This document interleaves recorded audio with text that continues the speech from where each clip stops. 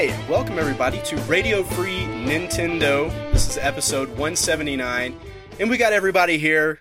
James, Greg, John Lindemann. I'm your host, Jonathan Metz, and we've got an action-packed show for you. We're going to start with new business, and Greg is up first with some game that I cannot even pronounce. Yeah, so I'm sure the people on our staff that are familiar with Japanese can laugh at me attempting to pronounce the name of that game shortly. But I did want to mention a couple of things. Today I got Dead Space Extraction in. I haven't had a chance to play it yet, but I'll probably talk about that next week.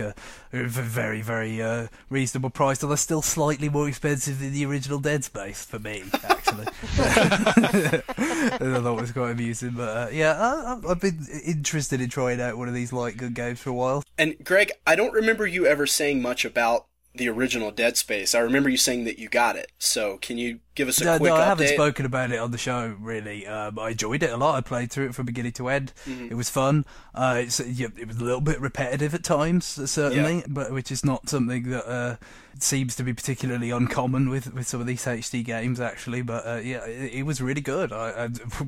Several orders of magnitude worth the price I paid for it. Oh yeah, I would certainly say that. And so also I had indicated previously I was not going to mention Metro Prime Trilogy on the show again, but I did want to bring up the fact that having got to Metro Prime 2 now, they really did neuter the Boost Guardian boss. Oh, really? Yeah. Oh my god, it's so easy. It is like they put him down. Basically, it's sad. Good. I mean, admittedly, my last experience of it was playing on hard, where it was just unbelievably difficult. But still, you could tell even from playing on veteran, like they really severely readjusted it. It's just, it doesn't, like you've got the two phases to it where it's in the ball boosting around, and then you've got the time where you can actually hurt it. Yeah. You don't have to go through as many cycles to kill it, and I think it does less damage to you. So that's been pretty heavily reworked, and I mean it's for the best in most respects. Maybe they went a little bit overboard, but it's quite early in the game. It's just that it really was a shocking spike in difficulty at the time, so I'm glad they kind of made the effort to remedy that. I always felt it was a well-designed boss, and the only problem was that it just did too much damage. It was, and of course your health was always being taken away because you were still in the dark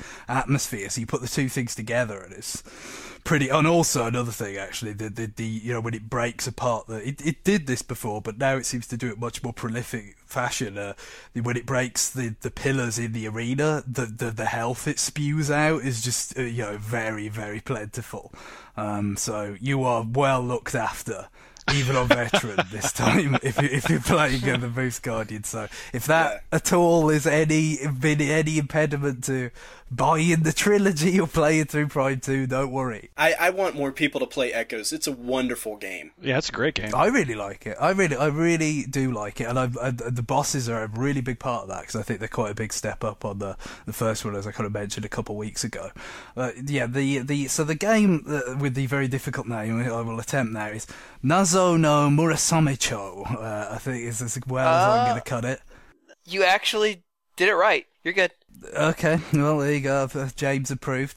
It's just something about mysterious castles or something, I think, when it's translated. Yep. But what this game actually is kind of to Zelda what Kid Icarus was to Metroid, because it's a Famicom Disk System game, and it's built on the same basic kind of engine, if you want to use that word, the same technical foundation as Zelda was, just as Kid Icarus was kind of using the bones of the original Metroid. But it's a very different kind of game. It's pretty much a straight out action game, where you're playing in ancient Japan, going around sort of beating up ninjas and stuff. It's a bit like a shooter, really. I mean, I guess I've never played it, but Capcom's Commando in the arcade. Okay. It's a bit like that, I guess, from what I've seen of that game. But instead of being military themed, it's ancient Japan themed. And it's quite sort of fast and furious for an NES game from 1986, and it's very hard. I mean, I don't know whether that was one of the main things why it didn't come over to the West in any form, like a lot of the Disk System games did. But just played through probably about the first 40% of the game. It's really, really difficult. But I think one of the things that makes it seem really difficult is you're playing with the four-directional movement of the original Zelda, but it's quite demanding what you're being asked to do in terms of dodging attacks, and especially when you're kind of accustomed to being able to move in 8 directions in a 2D game like that. It takes a lot to get used to, the idea that you can't, and sort of disciplining yourself and stuff, and then when you get used to it, it's a bit more workable. But yeah, I mean, it's not that playable, when it's like that. I mean, it's just a fact. But there's some pretty cool things about it. The music's pretty cool. It uses that extra channel that the disc system had. It's funny because all I've ever heard about that game is about its music, which is kind of yeah. I mean, I don't think there's that many different tracks in the game. Like basically, you've got 2 sections to each level. One where you're outside the castle trying to get in, and then the castle segment itself. Which there isn't a huge difference between them. I guess the bigger difference is in the overworld section, if you want to call it that. You don't really have to kill the enemies. It's more about getting past them. Whereas once you get into the castle, it's like, okay, if you want to get to the next room, you've got to kill certain enemies to make the staircase appear or whatever. Well, that's basically just Zelda too, though. I mean, yeah, definitely. It's kind of very heavily influenced, clearly. Some other things about it, I mean, the way the combat works is quite interesting in that you have, obviously it's only 2 buttons, but you have a sort of melee attack that kicks in automatically for enemies that are close by or for enemy projectiles that you can deflect. But then if nothing's close by, you throw a projectile which you can upgrade very shooter-like fashion. You can get multi-directional ones that are on fire, just gets more and more powerful, and certainly the game is a lot easier when you get on a roll with those powered-up weapons. Now, when you get hit, does it revert back to the original weapon? Well, what it's a sort of a Contra-style system in that you can get hit 3 times before you actually lose a life. Mm-hmm. Well, no, in Contra they're technically lives, but you know what I mean. Like, yeah, you can get hit 3 times before you have to go back to a checkpoint. So it's a bit like Contra, mm-hmm. I guess, in that sense. But the difference is there isn't any limited continues or whatever. It just used the save on the Famicom Disk System. So, I mean, I don't think that would have been an impediment to it coming over, because you could have just used a password, and the passwords could have been a lot simpler than they would have been for something like Metroid, mm-hmm. because it's a relatively linear game. They wouldn't have been very complicated. If it followed Zelda, it could have had a battery in America. It could have had a battery, but I think a game that was really difficult and focused on Japanese culture. I just don't know whether they would have made the cartridge would have been too expensive to justify.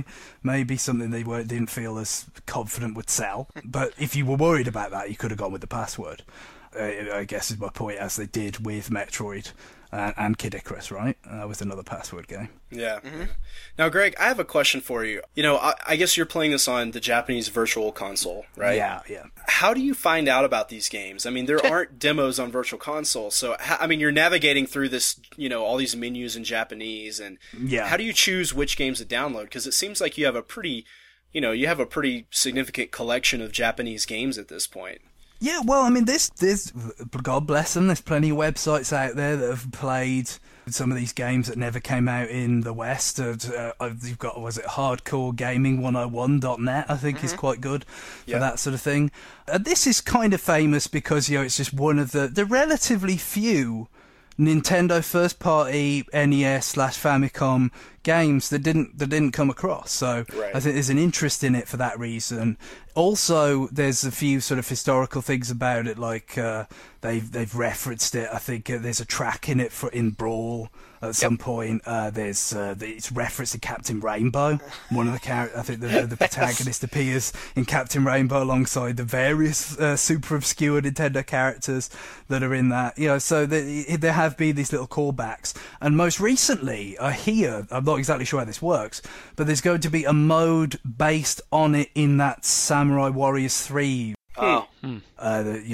Based on Dynasty Warriors or whatever it is. So it's getting current again, sort of, I guess. Well, the game also got ported to the GBA back a couple years ago. The Famicom Mini collection, which we had in the West, we had the NES collection, but the Famicom Minis were much, much wider ranging, loads and loads of different. Well, I think it got into 20 odd at least in Japan, the Famicom Minis, and this was one of those again. So it's not a super obscure game. No, I mean, I've heard of it, so it's not I mean, the name probably doesn't help if it had a sort of catchy anglicised name. Not. You could probably be a lot easier to remember. But it's funny because the way the game is so shooter-like in a lot of ways. It's quite odd that Nintendo made it. They don't tend to make games like that if you're in that era where your power-ups were such a big part of your ability to succeed in the game and maintaining them.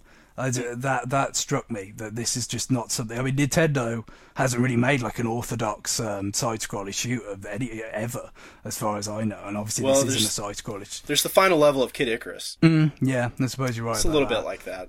That's not a bad point, but it's a rarity for them to make something that's quite sort of uncompromising and quite arcadey, but it's quite a cool little action title, really. And like I said, the main thing is the combat, like the way they vary things up. Like for instance, as the game goes on, they'll introduce ninjas that flash, and what that means is if you hit them with your melee attack, they blow up. So presumably they're kamikaze ninjas, and that means so all of a sudden you start after thinking about, well, which enemies can I let get close to me and which ones can't, and certain enemies will start dropping mines somehow. I'm not sure how this is possible, and and they'll throw like projectiles that explode, so you can't deflect them. You've got to dodge them. That's kind of really how the gameplay evolves from its most basic kind of form of really making you interpret when you're going to be able to use the range attack and when you've got to use the melee. So it's a neat little game, I think, but I can understand why it wasn't brought across, certainly. Just if they were worried about Mario 2 being too hard, and I don't know whether that was the real reason, I think this might have fallen into that category as well. Well, and being so levied on cultural references too, it didn't help things. Sure, yeah. I mean, the music is very distinctly Japanese, and of course all the themes and everything. There's practically no text in the game, though. In fact, the only text other than the title screen is in English. Yeah, that was common. I think it was on the NES. It was difficult to display Japanese characters. It was, at that resolution, and so a lot of times they just use English. All right, well, that's Nazo no Murasamachu, something like that, and maybe we'll get that as an import title on Virtual Console sometime. It's doable, like I said, it's totally like playable. Yeah. All right, John, you're up next, and I'm jealous that you got Batman. I think I might have it tomorrow. Yeah, I haven't really played. Actually, it's funny because I got a couple of Wii games today or last night that have actually derailed my Arkham Asylum playing, but yeah, Batman Arkham Asylum, it's looking very good so far. The one thing that struck me first off is it uses the Unreal Engine, and I'm kind of seeing that a lot of games that use the Unreal Engine, they all have this certain look to them. They all have this kind of shiny look to them. It's kind of hard to describe. I could see the shininess. The one thing that I don't understand is why, in some cases, like the art style seems to go with it when there's no reason for that. Yeah. In terms of, like, I know it's a comic book style game, but why is Commissioner Gordon built like a brick shithouse? Yeah. Like he's like 60 or whatever, and he looks like haggard. Mm-hmm. And then, but then, like, not every character looks like that because the Joker's obviously spindly, and I just I don't know what's going on there. It's just Me Too character design. It's just a bad trend. Because I believe that Unreal Engine was also used by BioShock as well, and that's one of the first things that this game reminds me of. Not so much. I mean, obviously a very different theme. Like pretty much you get trapped inside the Arkham criminally insane asylum, so you're surrounded by a bunch of crazy people. But very much like kind of dark, dank sort of. Very much kind of like the same look to it, but very, very good, very, very good graphics. And it's much more of a straight up action game with walking up to guys, punching them, counter punching them, all kinds of attacks like that. You really get to kind of scrap it out with these people, but you can also hit things with the Batarang. And actually playing it made me think of something that I saw that Mike Sklens, our podcaster alumnus, he said that what he finally realized after beating it, what made the game work, he looked at it kind of like Metroid, in that, that you progress throughout the game like Metroid. And of course, I hadn't played it at that time, so I didn't know exactly what he meant. I kind of had an idea, obviously, and you can see that right at the start of the game because you immediately come across, in this one room, there is like this electrified security gate, and there's a little, there's a line going up to a box on the wall. And of course, like typically in these games, the first thing I thought is, oh, well, duh, there's obviously something in this room where you find it, you shoot it, punch it, whatever, and it unlocks that electrified security gate. But that's not the case. So you obviously have to go somewhere else, find something, and then come all the way back, which is interesting because in these types of games, I really haven't seen something like that. I mean, in this, which is kind of like a corridor shooter, sort of, has kind of elements of a first-person shooter to it. You don't really see that very often. Like most games are very straightforward. You just kind of go through, and if there's something to unlock or a puzzle, it's usually in that room. You don't have to go anywhere else. You don't have to really figure anything out. But apparently, I'm looking forward to more of that as the game unfolds. More kind of Metroid, like going into this area and then. Yeah, I mean, there's definite retraversal, and you get new abilities that allow you to. I mean, a lot of it's kind of unlocking type stuff, if you know what I mean. Like obviously the electrified doors. I mean, you get something that could unlock them. I mean, that's what it is. It's not necessarily quite so tied to a specific like physical ability like Samus would have. It is more like the ability to just take away this obstacle. But I like that. Obviously, I played through Batman relatively recently, just probably about 6 weeks ago now, and I enjoyed it quite a lot. The only thing I would say about it is that it really does run into some problems of repetition. I mean, they ran out of ideas for enemies somewhere halfway through the game. Which hurts it, I think. Not too much. The combat is still interesting enough to be somewhat fun, and they put some wrinkles in there, but just there's certain kinds of enemy fights that are reprised too many times. One particular kill room is just too long, and the finale is flat. It's wow, what an anticlimax! I was not pleased with the finale, but still. The rest of the game can't be denied. It's really good. I really do. If you're partial to Batman, especially, you can't help but really admire what they did with it.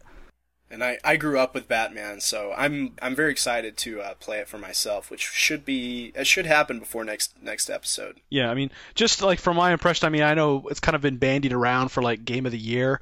I don't know if I'd go that far. Based on Greg's comments, I don't know if it's necessarily merits that, but it's very much probably one of the top 4 or 5 games of the year that's out there, at least on the HD consoles. Do you think it gets some bonus because the brand has become somewhat less ridiculous due to the recent films, and and in part because let's be honest, the Batman brand is absolutely fucking ridiculous. Well, it has been at times, certainly.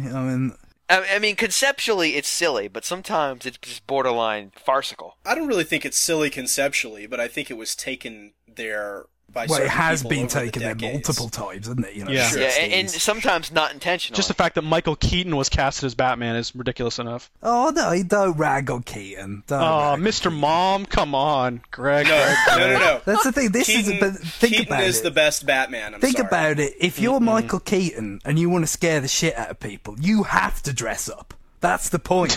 You can't, he is not going to intimidate anyone. Well, you couldn't just show him his hairline and just be done with it? Just take his wig off and go, look at it. Look at my scalp implants. Look at them. All right. Well, John, let's not talk about WoW this week since you've got some Wii games. Yeah, actually, there was a crazy sale on Amazon. Once again, God bless Amazon. Both Mad World and House of the Dead Overkill were on there for $13 a piece. Sega wept. And I would like to thank them for publishing these games so that they could drop in price so precipitously, and I could pick them up. It only took nearly a year. Patience. Mm-hmm. I played all the way through House of the Dead Overkill. Yeah. And which is an entire 3 hours, by the way. Yeah, is that a rare achievement for you these days? It is. I had to do it. So, actually it was Johnny's urging. Johnny's like, because I was sick today at home from work, so I really was just kind of sitting around. And so Johnny's like, you could play through one of those, because that Mad World, you could play through those games. And I'm like, all right, yeah, well. Because not even really knowing that House of the Dead Overkill was actually that short. House of the Dead Overkill will literally be done by the time this podcast is over. If you start right now. A lot of people say gratuitous swearing has a very similar effect to chicken soup. So, It certainly made me feel better. But yeah, I mean, it's a really well done game. I really enjoyed it. In terms of, I think what I really appreciated about it is that they took kind of like the well-worn House of the Dead concept and really kind of went somewhere kind of cooler with it. The characters are just ridiculous archetypes. or stereotypes. Actually, everything is very tongue in cheek. Well, what's his name? Like, yeah, Washington. Isaac Washington. Better or worse than Rico? He's better than Rico for sure.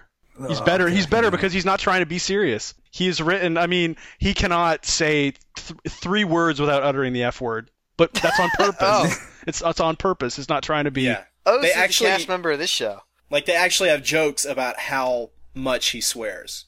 Yeah. That's part of the script. But there actually, it's one of the few games I must say where some of the writing in it and kind of the banter back and forth between those two characters actually made me laugh out loud. Just because, like, especially right at the start where this is actually in the intro, where they're like, Isaac Washington, he's so bad he will blow your balls off. And then it cuts to a scene with him shooting at some mutants, and he's like, I will blow your balls off. It's just so ridiculous. Jesus Christ. So hilarious, but Yes. Oh, that's awful. It's not exactly the Coen brothers, but it is. It's funny in how over the top it is. I mean, it's you have to be able to laugh at the excess because that's what's funny about it.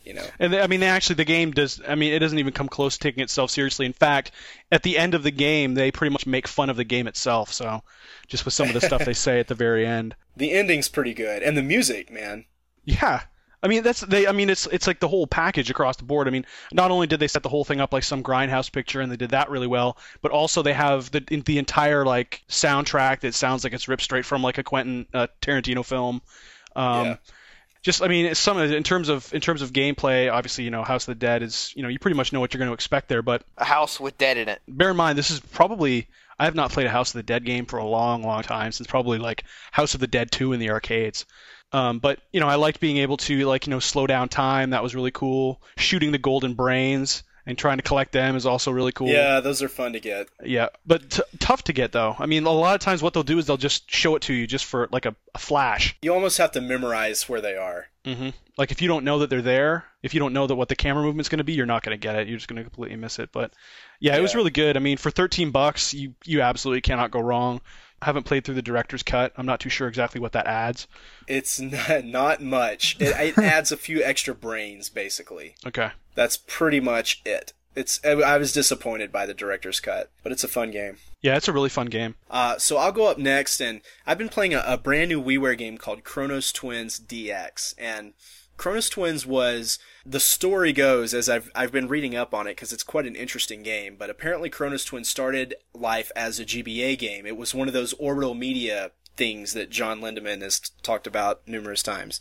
It started on GBA, but then the DS was announced, and so like a lot of other orbital media games, they shuffled it over to DS, and I don't think it ever actually came out on Game Boy I think Advance. it might have come out in Europe. It came out on DS In Europe, yeah, only. but then it never came out in any form in North America. Is that right? That's correct, until now on WiiWare. So this was a GBA game, then it actually makes a lot of sense as a DS game, and as I'll explain in a sec. And now it's on WiiWare, and finally people in North America can play this. So Chronos Twins and the DX, it's the deluxe version. They did remake a lot of the graphics. I think there might be a couple extra levels. I'm not sure because I've never played the original version. But it's a very interesting game. So Chronos Twins is basically a platformer, a 2D platformer. It's very Mega Man-esque, I would say.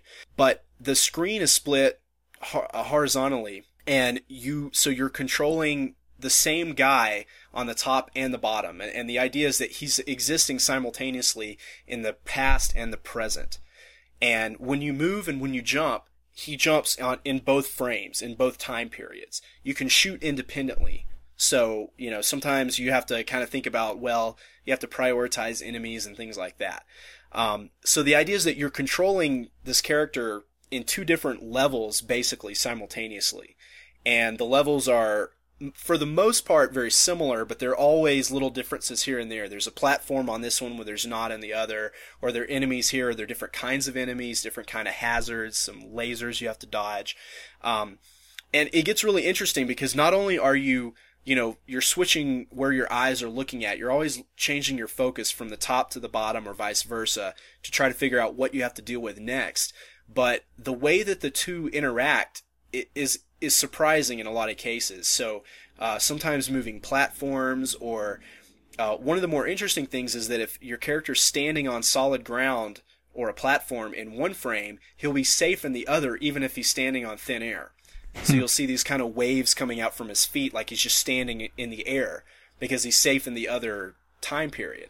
So a lot of times what they'll do is they'll space platforms out so that it looks like, if you just look at one frame, it looks like it would be impossible for you to get over there. And if you look at the other, that one looks impossible too. But when you combine them, you realize there is a safe passage. You just have to keep flipping your focus back and forth between the top and the bottom. So there are some very interesting platform challenges, and then you get into moving platforms and conveyor belts, and you're dodging all kinds of hazards. And it can be a little bit of a brain twister sometimes, and sometimes I just have to like step away from it for a little while because it's almost too much to process. But it's really interesting because, you know, without this mechanic, it would be a very straightforward action game. But when you add this and you add these interactions and everything, and the fact that you have to really think about what's going on, you have to pay attention a lot more than you would in, say, a Mega Man game, it turns it into a very cerebral experience, which is not really what I was expecting. So it ends up being, I guess maybe the best thing I could compare it to is Henry Hatsworth, in that, you know, it is in some ways a big dumb action platformer. You know, you're just jumping around and hitting dudes with your cane. But there's this other layer on it. There's all the strategy that goes with that, and so you end up having to play it very differently from a lot of similar games. Yeah, it's not, I don't know, there's no particular reason for it, but it's the kind of thing, as you said, in terms of it being a DS game, that I kind of expected would be more on the DS. You know, these things that use the two screens a lot more right. than they have done. I mean, there's a few examples I could think of that have done maybe things a bit similarly. Like, there's parts of DK Jungle Climber where, like, the bottom screen is like a mirror of the top screen, but the platforms are actually in different parts, so you got to discern which ones are like trick pegs, and they're like, if you grab the trick peg, like the mirror shatters and you go back to where you were or whatever. So it's a bit of a similar sort of thing where you've got to pay attention to both and figure out the path from there. And then there was a boss in Yoshi's Island DS where you had to look at the bottom screen, like a mirror was sort of progressively getting shattered, and a few other things like this, but really not a whole lot of that kind of dual screen utilization in that way has come out on the DS. There's a really good boss in Phantom Hourglass where you have to look at the bottom screen or you have to look at, anyway, one of them's a reflection kind of. Or, one of them's like the POV. Right, you're seeing it from the boss's perspective. That's awesome. That's very high concept stuff. That's really what I thought the DS would be used for when they first announced the system. But Chronos Twins DX, I think it works really well on WiiWare. Even though, you know, it is probably best suited to DS, it does play very, very well on WiiWare. It doesn't look that great, and I think part of the problem is that the presentation has to be split into two. So you end up with kind of a tiny character. There's not a lot of detail in the environments just because they have to squeeze a lot of stuff onto the screen. I mean, could there be, so it's a horizontal split, right? Yeah. So could there be an argument for making it like a vertical split if you're playing on 16:9 TV? I think it would be more difficult to quickly compare the differences between the two, because there is an element of that where, you know, those puzzles, you could get them in the newspaper or on a touchscreen thing at a bar where you're just trying to spot the differences in the photo. Sure. Chronos Twins there's like a little bit of that, except you're doing it in real time as you play this challenging 2D platformer kind of thing. Right, yeah. And I should note, there's also a pretty cool mechanic where, and you get this a little ways into the game, where you slap a right joystick on the classic controller or do something on the Wii remote, and you can split. So what it'll do is it'll freeze time in one of the frames, and you control the other one independently. And it lets you go over and move some platforms, or basically hit a switch, basically do something that will allow you, when you reconnect, when you sync back up, to allow you to proceed. So you'll come up to some obstacle that exists in one frame but not the other, and it's like, okay, now I know I need to split, I need to explore forward a little bit on this one and find out how I can open up the pathway so that I can move both of them together forward and complete the level. And does that only work one way, in terms of, like, you are moving stuff in the past and then it affects the future? No, it goes...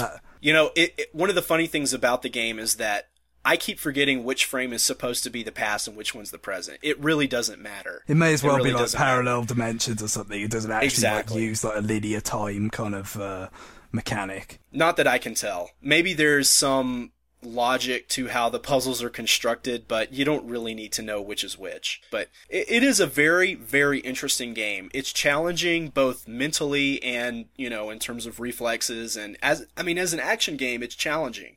But when you add this other layer of trying to think about what's going on all the time, it becomes really something unique, I think. And I would definitely recommend it to anybody who likes that kind of, a 2D platformer with a twist. It's very good. I'd consider it. Seems to be a pretty good amount of content for $10 on WiiWare. It's about what you would expect, I think, for a WiiWare game. It's probably short as a DS game, but for WiiWare, I think it's probably a good fit. And as I said, it's pretty challenging, but there's a setting for difficulty. If it's too hard, I think you can mess with that. So yeah, I really recommend it. I think it's pretty cool. The other things I've been playing this week, I kind of want to talk about this as a pair, is that I borrowed a copy of Ico for PlayStation 2 from Andy Gergen.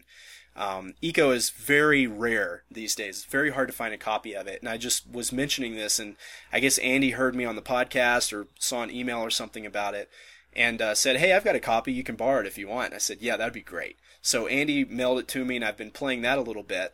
I've also been catching up on Uncharted 2, which I bought back in like October, something like that, and just really had not even put it in until after New Year's. So I finally stuck that in the PS3, and I wish I could play both these on the same console. That's a different conversation, I guess. Yeah, well, so do I, because I don't actually have a PlayStation 2 at all. Right. So, yeah, and Ico certainly is such a lauded game. I would be very eager to try. It's, and Uncharted 2 also quite esteemed, although more recently. Yeah, they're very different games in a lot of ways, but I thought it would be more interesting to talk about the similarities, the things they have in common, because I'm finding a lot of very striking comparisons between Ico and Uncharted 2. Primarily first of all, the way your characters climb around the environments, there's a lot of scrambling up ledges and swinging from ropes and things like that. Johnny, I've never played Ico at all. Could you just explain to me exactly what it is? Yeah, well, I'll try. Ico is quite an unusual game. So it's sort of, it's Zelda-esque, I would say, except, really it's a lot simpler than Zelda. So the idea is that you're moving around these 3D environments. You're generally just trying to get from point A to point B. And usually there's a little bit of a puzzle you have to solve, or you have to do some, not exactly platforming, because it's not really Twitch-based, but you have to figure out how to move around the environment, how to climb around on things. Yeah, it's basically like a big climbing game. Yeah. You're basically from one place and you need to usually get up. Or across some sort of gap to another place while dragging a Yorda. Yeah, the twist is that you have this girl. She's this kind of ghostly, pale girl. She doesn't speak your language. She's very sympathetic. You're not really sure why you need to rescue her, but it just seems like the right thing to do. Yeah. So you're trying. She is in need of assistance. Yes, you're both trying to escape this castle, and she's very, very helpless. So these monsters are trying to attack her. So you're trying to defend her from these shadow demon things, and then you're also trying to drag her across the environment. She's not as agile as your character Ico. So a lot of times you have to climb up some ledges or jump across a pit, and then either pull her across physically or go and solve a little bit of a puzzle to make a bridge appear, or to do something that will allow her to get across. So you're kind of cooperating with her, but she's not really helping you. You're taking care of her. It's interesting. It sounds like a game concept that would either be really, really good or completely fall on its face. No, it does work very well. It has some annoyances, mainly, and Team Ico, the developers, they also made Shadow of the Colossus, which is a game I really like a lot. Yeah, and they're making a PS3 game now called Last Guardian. And one of the things that they're known for is that they have some problems with controls. Their controls tend to be not that responsive, or actions are kind of laid around the controller. The button assignments are kind of odd. Mm-hmm. So you jump with triangle and you climb down with X. It's a bit weird, the control layout. And definitely Ico is a little rougher in that area than Shadow of the Colossus. But the game does work very, very well for the most part. And what struck me in terms of comparing it to Uncharted 2 is that, there is a lot of climbing. There's a lot of pulling yourself up these ledges, the animations, you can tell there's a pretty direct lineage from Ico to Uncharted and Uncharted 2 as well, in terms of how these characters move and how to show them in a realistic way. Mm-hmm. And, I mean, in a sense, Ico was a 2001 game, and the way your character moves is, for, some of the minor technical faults in terms of clipping, etc., it's very, very impressive how realistic the characters move around, how they interact with each other. And that's the other thing, is that I just started thinking about it. I mean, Ico is very much, you could maybe even compare it to Spirit Tracks a little bit, but you're kind of controlling two characters. You're not really controlling Yorda, but you're trying to get her through these environments, so she really depends on you. Yeah, I remember when Wind Waker came out, and I think there was discussion about the latter two dungeons where you've got was it Makar and Medley or whatever the names are, the little Korok guy and the bird girl in those two dungeons. Oh, yeah. And maybe it was influenced by. I mean, how similar are those dungeons where you're sort of cooperating with those sage characters? I'd say very much, except those characters are probably a little more useful. I remember them not being that useless. Right. Yeah, Yorda is very frail. She can't really do anything for herself. The best she can do is run towards you when you call for her. That's about it. So you just have to play around that. And, the game's very ambitious. I'm sure if they had to do it over again, they might make her a little bit more capable. But for when the game was made, it's pretty impressive, the kinds of things that it does with these interacting characters and the emotional development that happens between you and the characters. Because you're taking care of her, you're so responsible for her. It's almost like, being a parent or something. Like, you really have to take care of her because she can't really do anything for herself. Mm-hmm. So anyway, the lineage to Uncharted 2 is interesting to me because I realized playing Uncharted 2 that it's very rare that you are controlling Nathan Drake by himself. He almost always has another character with him. Sometimes more than one, but usually just one other character. And the AI characters in Uncharted, they shoot for themselves. They usually don't kill enemies, but they can occasionally. They can do some platforming for themselves, but there are times when you have to cooperate.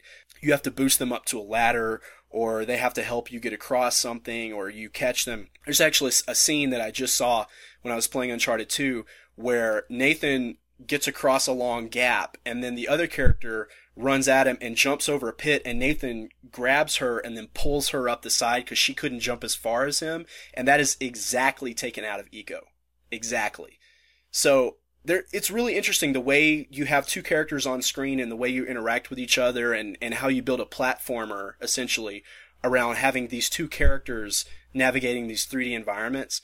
Yeah, I'd love to ask them and see, because I'm sure if you asked them, that they would say that that was a direct influence on them. Right. That's a very influential game. Yeah, Ico, I mean, it is making me respect Ico a lot. Even though I have some issues with how it's implemented, it is obvious that it's a very ambitious game, very influential on a lot of things that came after it. And, with Ico and Shadow of the Colossus, you can see a lot of influence they've had over Zelda games. Mm. But I think less often you hear the influence they've had over other things like action games. Third-person shooter. Uncharted's basically a third-person shooter. Yep. And yet you can still see massive levels of influence from a game like Ico, which is it's kind of an art house kind of a game, Mm-hmm. It's a game that not a whole lot of people ever played. But it's fascinating to me to see the level of influence it's had. Anyway, that's all I've got on those two. James, wrap it up, please. Yes. So, finished off Crystal Bears. Actually, James, before you go on, have you beat the last Remnant yet? Fuck you, John. No. That's answer enough for me. By which he means, has it come back yet? And the answer is no, it hasn't. Damn. I was seriously just asking because it's been forever since you sent off your 360, right? Yeah, I sent it off December 5th. I called about it last week, actually. And I was told, he's like, oh, well, it usually takes 2 to 3. I'm like, yeah, look at the date on there. So, yeah, I don't even remember what the last Remnant was about. I mean, it's awful. I'm going to have to restart the game. Like a good novel, it sticks with you. James, how's the ending of Crystal Bears? 8 hours from the start of it. Oh. Good to know the 3+ years went to. I really do wonder where all those. I think IGN said 20 hours, so. 20 hours, my ass! I beat it in 3.5 days. Depends how long you play that bumping game for. I played it for all of 10 seconds, Greg. They probably played it for 10 hours. I was like, I am disgusted at myself for playing this game. For the IGN Lads Mag channel, play it for whatever the hell. Well, you can't spell ignorant slut without IGN.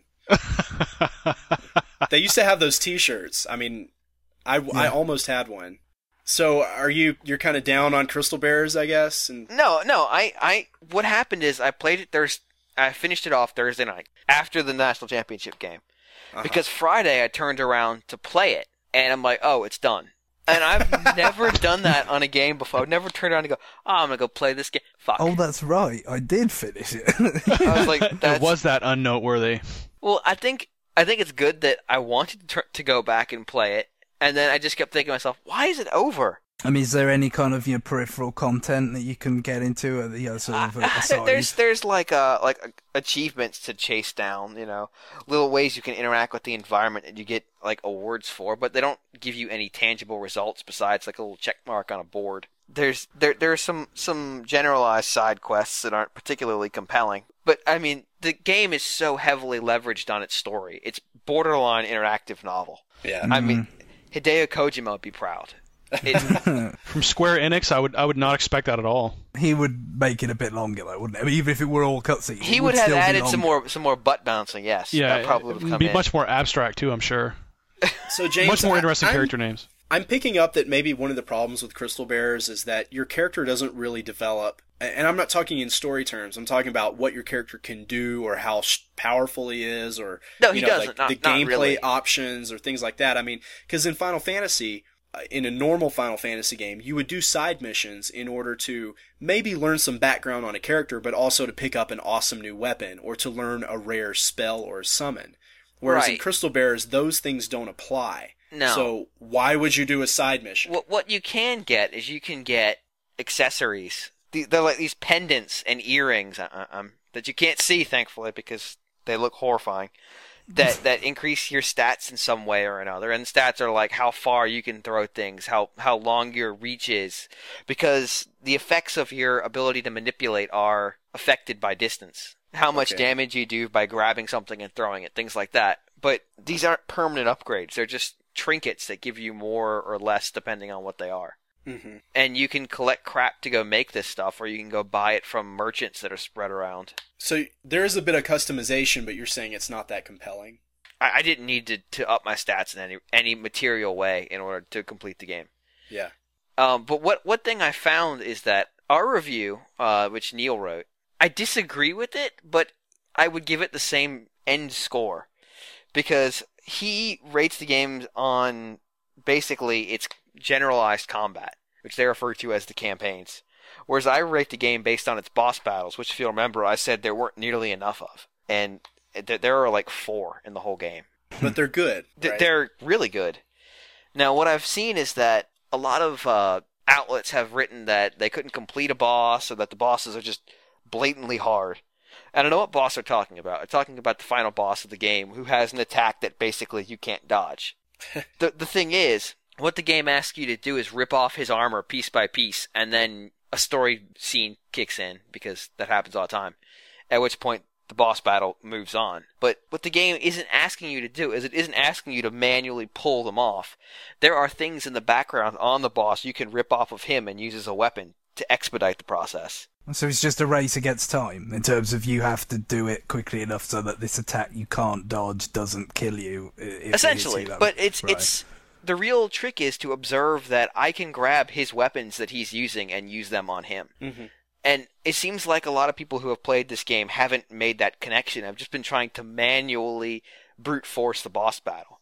But in reality, the fights in this game, and even some of the smaller scale fights, require you to use a certain amount of puzzle solving to make the battle more quick or more effective, which I kind of liked, because it's not just the same fight every time. I mean, the one that gets talked about a lot is the 2 beetles you can throw at each other and turn them into a bowling ball. But there are tons of enemies like that, where you can manipulate. There's a security robots that you can manipulate a switch on the back of them and make them slam into each other, or you can pull the guns off of them and fire them at each other. But you have to actually experiment with these things to find them sometimes. And I think that some people just kind of rushed through the game and didn't really enjoy it that way. It happens. But do you really need to experiment like that, really? Like, in the case of that last boss battle, yeah, you're fucked if you don't. Yeah. Because he will kill. And I died 4 or 5 times before I realized I could rip these things off of him and sort of use them against him. And once I did that, it just became, a matter of not much difficulty. Yeah. Yeah, well, it sounds like everybody else never really had to think all that much playing the game until the final boss.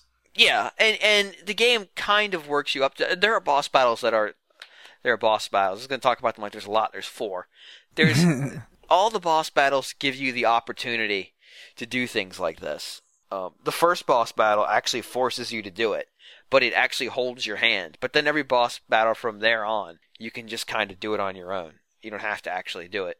So I think people who don't really think about it I just got to hit this guy a bunch of times, they sort of lost some of the enjoyment of the game. All right. I will say, though, now that I've completed the story, it does actually have a surprisingly solid story, considering it's only 8 hours long. But considering about 4 hours of those as movies, it's probably not that surprising. It is still a weird mix of gameplay, though. I mean, it really is. Yeah. The other game that I've been playing is I finally went ahead and bought Spirit Tracks. And speaking of short games, holy crap. I bought it Monday, and I am on the verge of beating it today. And I actually worked this week. Yeah, well, we know how you play games, James. Yeah, it's not that short. It's. I think it's probably, in terms of the core content of the dungeons, it's probably a bit longer than Phantom Hourglass.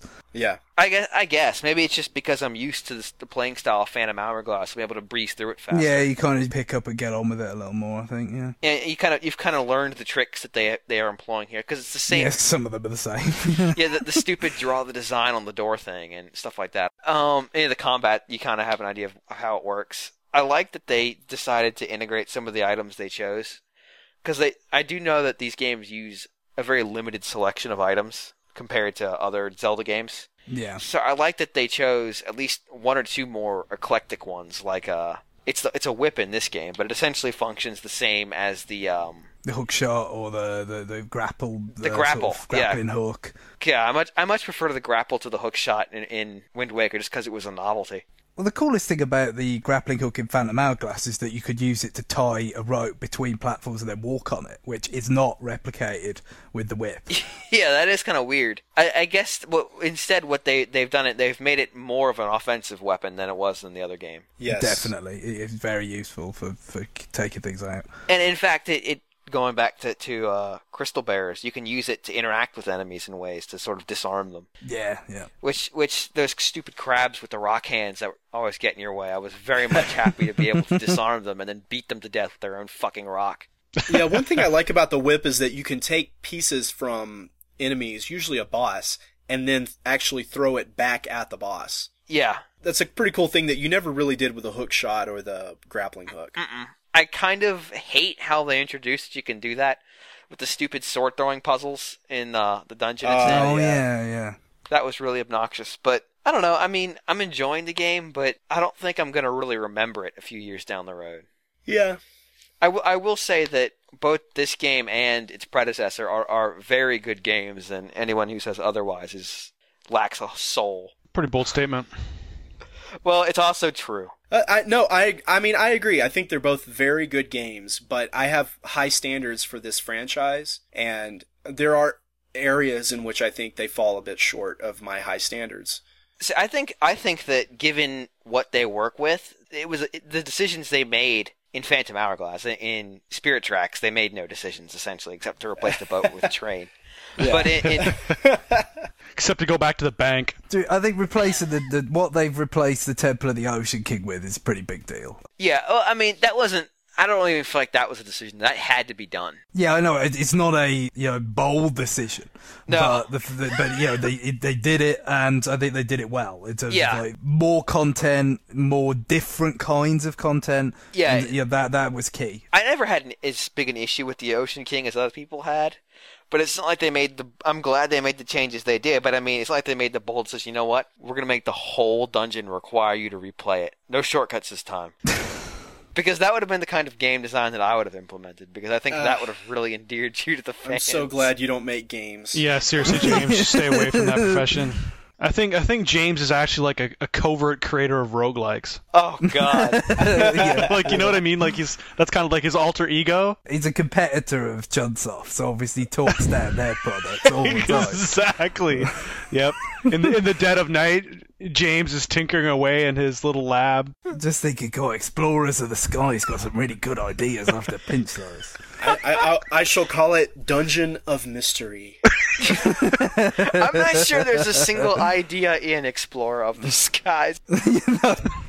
All right. Well, we've beaten Spirit Tracks into the ground enough, and I've certainly done my part. So let's take a break. And when we come back from the break, we're going to kick off a special new feature.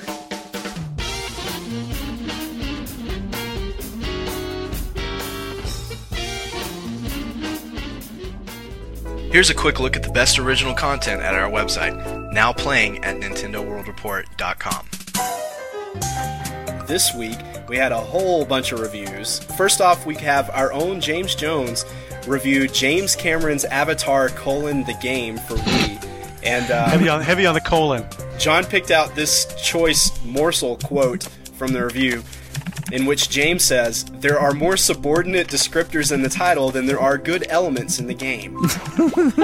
I'm sure James has nothing else to say about it. And another game, I'm sure he said everything he could possibly say about at this point. Skycrawlers, Innocent Aces for the Wii also. And James said in his review, quote, "The wait was definitely worth it." Pedro says about Just Dance for Wii, quote, "It has some good ideas, but also some flaws that keep it from being truly amazing." Including its title. He also reviewed Vegas Party for Wii, which he says, quote, "A trip to the actual city is recommended instead." And actually, you can get to Vegas pretty cheap. I don't know if it's as cheap as this game, but... I doubt it. The ever-prolific Zach Miller's got a couple of reviews this week. We've got Kamen Rider Dragon Knight for DS, and Zach's other review is for Castlevania The Adventure Rebirth, which he says is definitely one of the best WiiWare titles yet. Heyo! And finally, Neil Ronahan has Dragon Ball Z Attack of the Scions. What the hell? We're going to get so many letters about the pronunciation. This is possibly the best quote of them all. A very vanilla RPG. A very vanilla quote for a very vanilla RPG. All right, and the one other new thing we're trying that I'm sure will crash and burn. Hot topics from the Talkback forums. Metroid Prime Trilogy no longer being distributed. Netflix streaming coming to the Wii this spring. And also, Mad World director also interested in a sequel. It's nice to want things. So, alright, that's kind of a quick overlook at what's happening on Nintendo World Report this week. And if you want to learn more, check out NintendoWorldReport.com.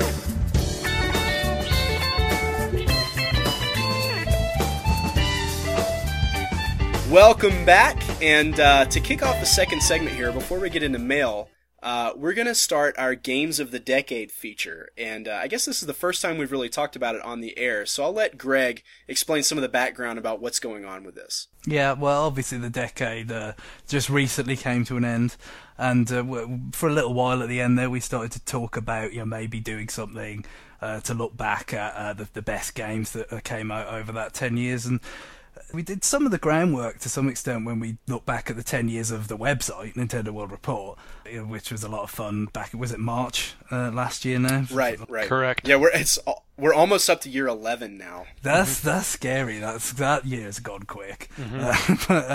But so we started talking about what we could do to look back at the best games of the decade, and so what we ended up doing is sort of bringing all of the staff in and say, what's your choices for the games of the decade? Get them to submit to us an audio of them making the case for why their game could be the best game of the decade, and that what we're going to do now is play some of those audio clips for you in this episode. We'll play more in subsequent episodes until we get to a point where we're going to kind of, between the four of us, hash it out, whittle down that big list to a smaller list that we will then put up a poll on the website so that our listeners and the people on the forums can decide what actually is the game of the decade for Nintendo platforms. So that's going to include the Game Boy Color, DS, the GBA, Wii, GameCube, the whole Nintendo sort of spectrum over that time. So with some of the categories, some of the criteria that we're looking at is,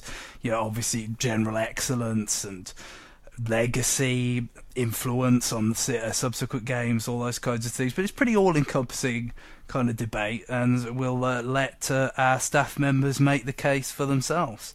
That's right. So this is a chance for people on the staff, some of whom you haven't really heard on the podcast very often, or maybe never. It's a kind of a chance for them to champion one of their favorite games of the past 10 years and make the case and really argue and try to convince us, as well as you, the listeners, that the game they've selected really deserves to be on kind of the short list for the voting. So it's going to be fun. And the first clip that James has queued up for us here is going to be from TYP talking about Melee, I think.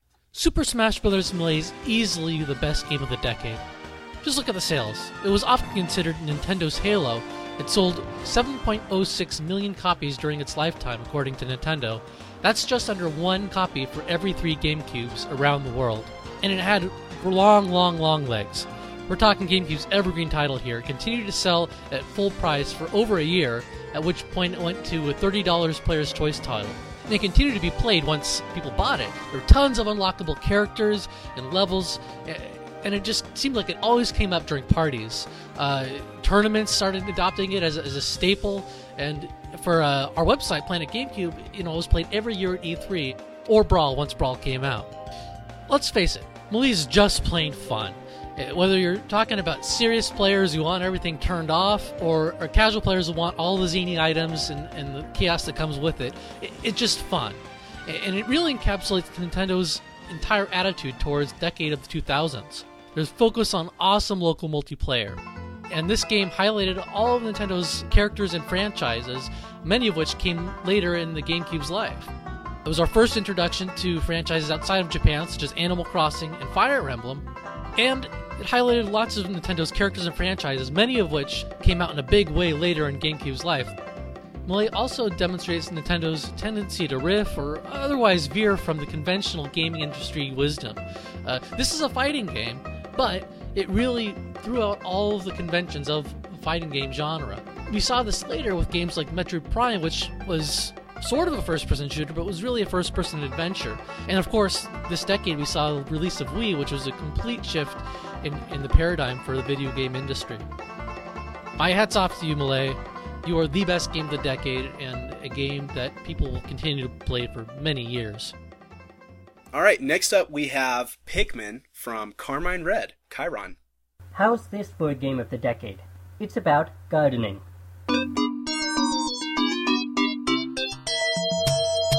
Of course, I'm talking about Pikmin. This ingenious mix of the RTS action and puzzle genres won critical acclaim, a sequel, and a place in Nintendo fandom. Games have always been striving for bigger and better, but Pikmin's inspiration came from the small scale of the backyard. This new perspective meant you had to bridge small ponds, fight off bird-like creatures, dip under tree roots, and fell flowers for resources. Of course you needed to use the Pikmin to progress, but each time one drowned, was eaten, squashed, blown apart, incinerated, or otherwise done in, that was a Pikmin you had brought into the world, and who only died because you'd made some sort of stupid mistake. There was a strong subtext that, in the dangerous world of Pikmin, you were the closest thing they had to a parent. That bond is one of the things that makes Pikmin so unique and timeless. As much as they're helping you solve puzzles and battle enemies, you're guiding them and protecting them against predators. Even now, years after the game's launch, Pikmin's new Play Control remake on the Wii demonstrates the game's lasting appeal and style. But one thing may be lost in time though. Pikmin seemed designed around and intended for the GameCube controller, so much so that the controller could seem to melt away from the player's awareness during gameplay, a quality that only the best Nintendo games possess. In 2001, against Space Marines and stolen cars, Nintendo released Pikmin, a game based on gardening. If you think about it, that about sets the tone for the rest of the decade.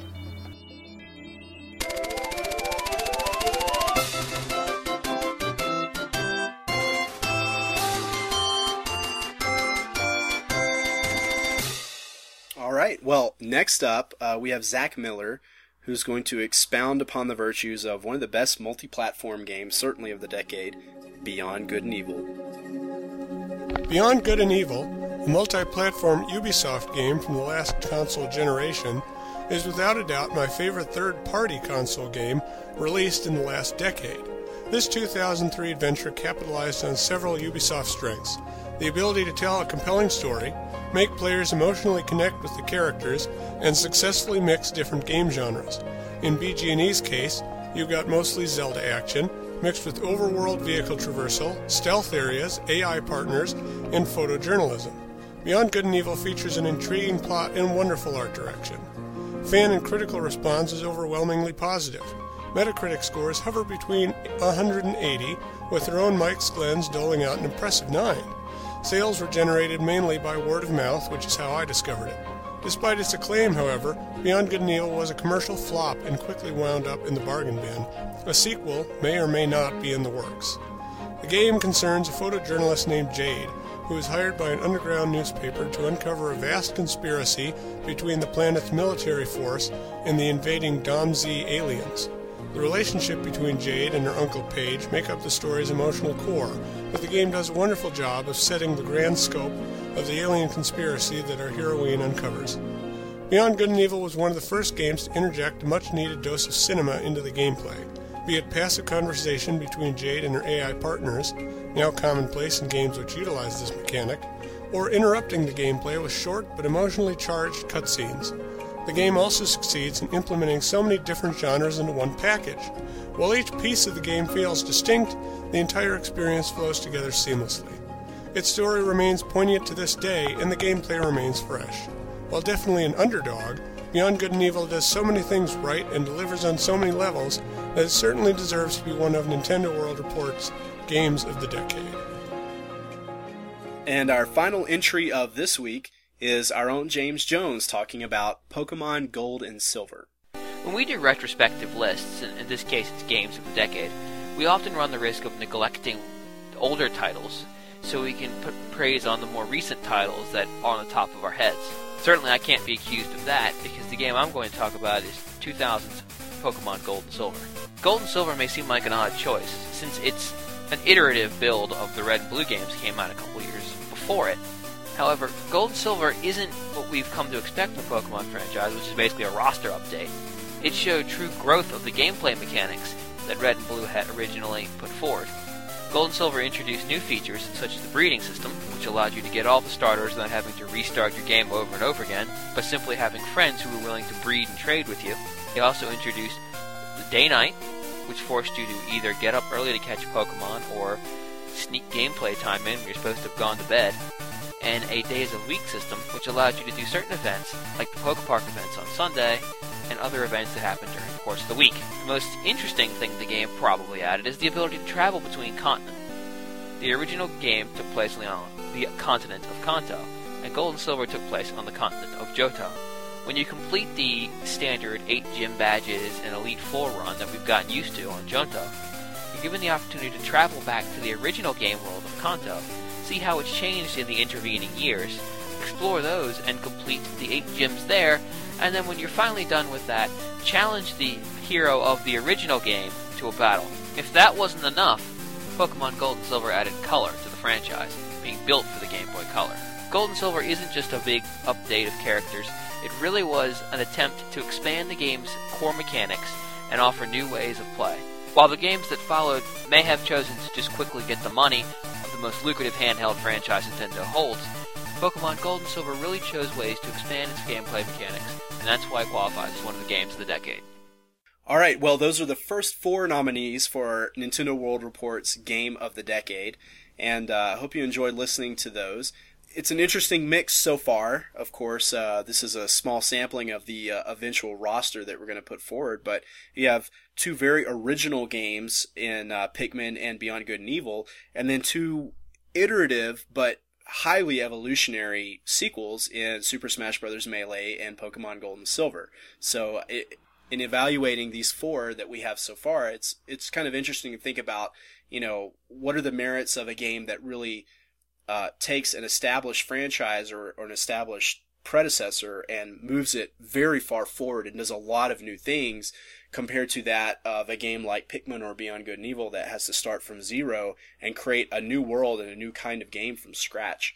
Yeah, I thought it was interesting James mentioned the fact that early games can be overlooked when all four of those are early games, really, aren't they? They are. Yeah, but I mean, that was an active effort by us when we did the nomination process. Well, I think there's an argument to say that in terms of being influential on a decade, sort of being a defining game of a decade, right, if you want to look at it in that sense.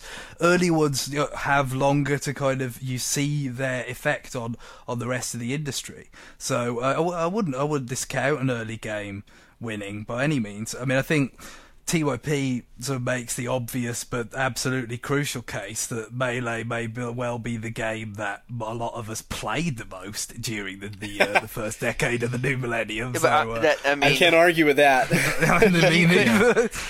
You could argue the point that says more about the GameCube than it does about the game, though. Maybe. No, I think it's both.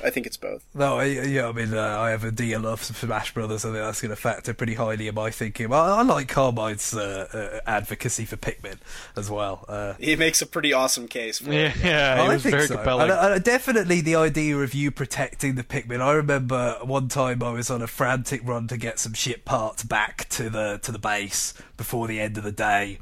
And I realised at the last minute that all these Pikmin were slowly lugging it back, and there was one of those Bulborb sort of coming completely undefended towards them to massacre them. And I just threw Olimar in front of them like a desperate offensive lineman, and just kind of wiggled his head into just doing that crappy little headbutt, going, no, let him get. And so it's true. You do feel protective of them, and also protective of the fact that you didn't want to waste that 20 minutes or whatever a day lasts not getting to lose the ship part right at the end. Well, I like the point that he made about it was a classic case of Nintendo zigging when everybody else was zagging. I mean, making a game about a garden, playing around in your garden when everybody else was, making Space Marines, and I thought that was a great point. Instead of bigger and better, it's smaller and better. Mm-hmm. This was completely unplanned, but I wonder if any of you noticed or thought of my previous comments on Eco. Not only with Carmine talking about Pikmin and how you have to kind of be a parent to all these creatures that you've bred and are now putting in harm's way, but also with Beyond Good and Evil, where you're interacting with AI characters. And in that case, it was a nice evolution because in Beyond Good and Evil, you're actually talking with them and they're real characters, whereas, in Eco, she's more of a phantom almost. But, interacting and playing with a computer-controlled character that's not a complete annoyance, It's amusing because maybe not amusing is the right word. It's noteworthy because that game came out about the same time the original Prince of Persia game came out, isn't it? Yes, that's right. Which has the same kind of mechanic going on. Although in this case, the character you're interacting with is far more intelligent than the ones in any of the other games. Well, I think in Prince of Persia, which I think you'll probably hear about in a future installment of this feature, but in Prince of Persia Sands of Time, the character of Farah is one who you interact with on a story basis, but not too much in terms of gameplay. She's usually on a parallel path with you, so it's not that you're pulling her along or you're following her so much as she's in the environment and she's talking to you, but she's not really playing the game with you. You know what I mean? So it's a little bit of a different dynamic, although a very, very valid way to do it. If she does, it's usually either trying to shoot enemies and usually hitting you. I don't remember that, but I'll take your word on it, yeah. No, it could be quite a bit of revisionist history with some of these early titles up here when we get to the discussion. I distinctly remember being killed once by an arrow from Farah. Yes. There's nothing arguing about what actually happened. All right. Well, I hope you enjoyed that. We'll have more next week, and I'm really excited about this feature. It's going to be fun when we get into some of the real debate and some of the real argument about, which game makes the cut and which game doesn't. And speaking of infighting over old games, we have an update on Retroactive. This is, a wonderful feature. We tried it out last year and had a lot of fun with it. We want to continue it in 2010, and the first retroactive poll of 2010 is going to be it's going to be really our first second chance poll. So these are all nominees that were in the platform specific retroactive features from last year and came in second place. So our next poll, which should be up by the time you hear this, go to Nintendo World Report and click on the forums link, and you'll find it there in the podcast discussion. So our next poll is going to be Comix Zone for Genesis, ActRaiser for Super Nintendo, Super Mario RPG also for Super Nintendo. There was a tie for second place there. Bonk's Revenge for TurboGrafx-16, and Star Tropics for NES. And I do want to make a note here. If you go back and look at the poll and you wonder why Choaniki is not in this poll, it's because it got to my 3 strikes and you're out rule, which is that if it's in a poll 3 times and doesn't win, it's ineligible for any future polls, and Choaniki has now lost 3 times. So that one's... hold on. I mean, as director of the site, I can override that rule, right? You should. In fact, you should Executive privilege. You should not just override that rule. You should override the vote outcome. Whatever it takes. I'm not saying we'll never talk about Choaniki ever again on the show, but that wouldn't be remotely credible if you said that, would it? No, I think Bonk's Revenge is actually probably a more interesting game anyway, and deserves a chance here in this book. Choaniki will rise again. No, you cannot claim that intended. Bonk's Revenge is a more, quote, interesting title. That is certainly not a valid claim. Anyway, Choaniki, not in the poll. All these other games are very fine games. I really hope you'll go vote. It's at NintendoWorldReport.com. You can find the poll very easily, and that will run for a couple of weeks, and then we'll announce the winner and get cranking on that one. Don't vote for Comix Zone. All right, now it's time for listener mail. If you vote for Comix Zone, you are part of the problem. This is not democracy again. This is showocracy. It's just it's the incumbent endorsing a candidate. That's all. For listener mail, Greg has the first letter. Chris from Chicago writes, I was hoping you guys could discuss your motivation to continue gaming into adulthood. I was listening to last week's podcast, and I couldn't help noticing how Johnny sounded a lot like a jaded movie critic while discussing Spirit Tracks. The dull monotone he used while describing his experience, along with the disgusted exclamation, the train is just too slow, reminded me of movie critics forced to sit through another summer blockbuster that they could barely stomach. It occurred to me that Johnny seems to prefer slightly more esoteric games, and his motivation to continue gaming is to experience the art of gaming. This led to some introspection, and I realised that I continue gaming to try to recapture the fun of my youth, which is why a game like New Super Mario Bros. Wii resonated with me so much. Please take a few moments to discuss what motivates each of you to continue gaming. I hope I wasn't too monotone. I tried to never be monotone. I apologize if that happened. There's merits for that on technical levels, but that's not really anything anyone else would care about. Spoken like a podcast editor. Yeah, so, I mean, Spirit Tracks is, it's not that it's too mainstream or lacking in esotericness for me. It's that it's just a game. To me, it's a very by the numbers game, and it just didn't excite me. I mean, I enjoyed it at times, and I don't regret purchasing it. I also don't regret trading it in for $15, which means net cost for me to play Spirit Tracks was $10. Not bad. I'm a lot happier about it now. Monetary validation. I don't dislike Spirit Tracks. It just didn't excite me like some other Zelda games have. And I mean, I think go into kind of why do you game and stuff like that. I mean, I would say it's kind of multifaceted, or at least it is for me. And part of it is the kind of staple diet stuff, which might not excite you, but it nonetheless entertains you. Mm-hmm. And, a lot of the virtual console games I play probably fall into that category, and some of these franchise games and stuff. And I think that's a really important part of why I keep gaming. But if you didn't have the other part of the stuff that's new and fresh and exciting, then it might get more stale than it does. You need that sort of complement there. But that doesn't mean that every game has to be new and exciting, because this kind of stuff that has been done before, but they're doing it again, it's still fun. Well, it is to me. Yeah, I mean, for me, it's the challenge, definitely, and also connecting with other people that really like games and just being able to, share our enjoyment of the hobby. I mean, a lot of times I find, as I get older and, like your friends move away and everything, you're kind of searching for a common ground, like, maybe a way to keep in touch with somebody that's moved to the other side of the country or something like that. And something like, like playing somebody in an online game is a great way to do that. John, do you think you can do that even in single-player games? It depends. I mean, if people live by you, yeah, you can. And that's kind of what I used to do, in my younger days.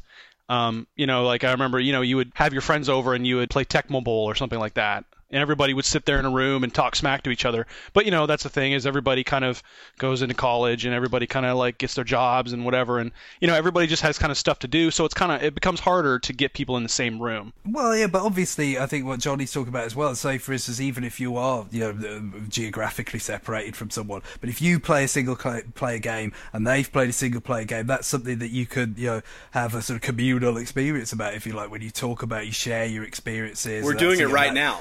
Well, we have it on an institutionalized basis. Yeah, we don't really count. But I think with social networking and email and everything else, it is possible to enjoy games with each other, even if they're not even multiplayer. That's true. Well, I mean, I think if you are plugged into a lot of people that play games, you may well be more inclined to play a specific game because other people have played it, because you want to see how your experience matches up with what they've told you. You want to throw in your 2 cents or whatever. That's part. That's how BioShock sold 2 million copies.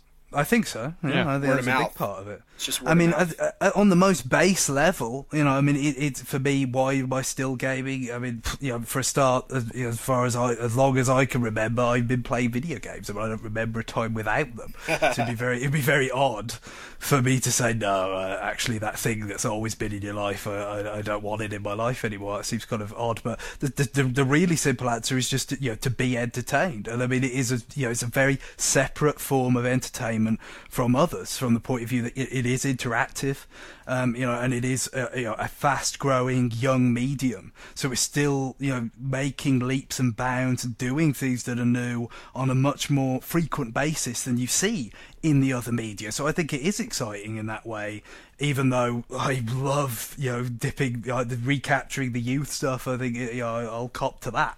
Fine, but I think video games is great if you're looking for exciting new stuff, because it is evolving so fast. I don't really like to think about it all high-minded. I mean, I play games because it's just what I do. It's just it's on the slate of things that when I have time to do. I mean, it's kind of like asking someone, why do you watch TV? I mean, most TV is trite and generally unwatchable, but I still watch it because it's there. It's something that's just culturally significant enough that even if it's not creative or if it's dull, it's boring, I still watch it because, it's just something that's been ingrained in me through, socialization, really, isn't it? Yeah, through life. I mean, it's this is what humans learn now from their parents. It's not learn how to hunt and kill wild boar. It's learn to tune on the TV and watch that. All right. Well, I feel like Chris is misinterpreting my taste in gaming a little bit. No, he's nailed it. I think everybody else here agrees. I think Johnny enjoys plenty of mainstream games. Yeah. I don't feel like I'm all that I'm going out and seeking art. When I choose games or when I really get enthusiastic about games, I feel like I'm different from Chris and maybe Greg too here, in that I don't really get nostalgic about gaming. And I think part of it is because I have been doing it my entire life. So there's only been one very brief period when I was a teenager when I stopped playing a whole lot of games for maybe 1 year. And I still played games, but I just didn't talk about them. I didn't read about them as much, and I didn't play them quite as much. But games have been such a constant in my life since almost to the beginning of my memory that I don't really feel like it's something that I did in my youth that now I'm trying to recapture. It's just a continuum. Well, I think you know? what I would separate there is the sense that I played a lot of games on the Virtual Console, including today's selection, that I didn't play when I was young, right? So you can't be nostalgic for the game. But in terms of the recapturing element, I think what it is that these old games, you know, a very specific way that they challenged you, a very specific kind of gameplay design in a lot of cases that modern games don't do. And so while you're not recapturing the experience of playing a specific game in the past, but in terms of the sense of accomplishment and overcoming something that isn't as prevalent in today's game, that's what you're recapturing for me when I play, you know, retro games that I've actually never played before. So that would be that's what really, it's not so much getting nostalgic for playing a game I've already played. I mean, that's not really my thing so much. Right. For me, I feel like if I appreciate games as an art form, for me the part, you know, the element of the art form that I appreciate most is design. So you know, there's some people who are graphics whores. That's a very derogatory way to put it. But some people who are really into the visual presentation. There are people who are way into the music of games. So people appreciate games from a lot of different sides. And for me, it's very design oriented. I'm all about how is the game put together? How does the game make me think? And, you know, does it scratch these little places in my cerebellum or whatever that make me keep wanting to play it, or that just get me excited. And a lot of times this happens in very mainstream games, you know, things that aren't esoteric at all. I mean, I'll dabble in weird shit like Nobi Nobi Boy, but that dabble is an appropriate word. That actually is not my kind of game at all, because it really has there's the absence of design, isn't it? Right. It has no structure. It has no goal. So it's neat to me. It is very artsy in a way, but it's not the kind of, that game doesn't capture what I like about video games. What I like about video games is Metroid. It's when you create this world that's very intricate and very deliberately pieced together and mapped out. You know, someone really thought about this. It's mapped out in such a way as to require you to walk it enough times that you'll know it like the back of your hand. I mean, not necessarily. If I could defend Johnny's rep, one of the few games that I have played online with him was Grand Theft Auto 4. Yeah. He's keeping it Which, real. as we all know, everyone John, on this podcast never is again. an unreserved lover of that game. I mean, I don't write reviews anymore, but if you go back and read some of and I have over 150 reviews on the site, and if you go back and read those, almost all of them tend to revolve around the design of the game, because that's the most interesting thing to me. I mean, if every level is basically the same, I'm not going to like that game. It's also one of the most tangible things, and when you're reviewing the game, that's important because people's perspectives on the music or the art design or all that. I mean, you know, yes, obviously reviewers should comment on those, but that is more personal. And you know, I think to me, it's what makes a game. To me, it's what sets video games apart from a lot of other kinds of art.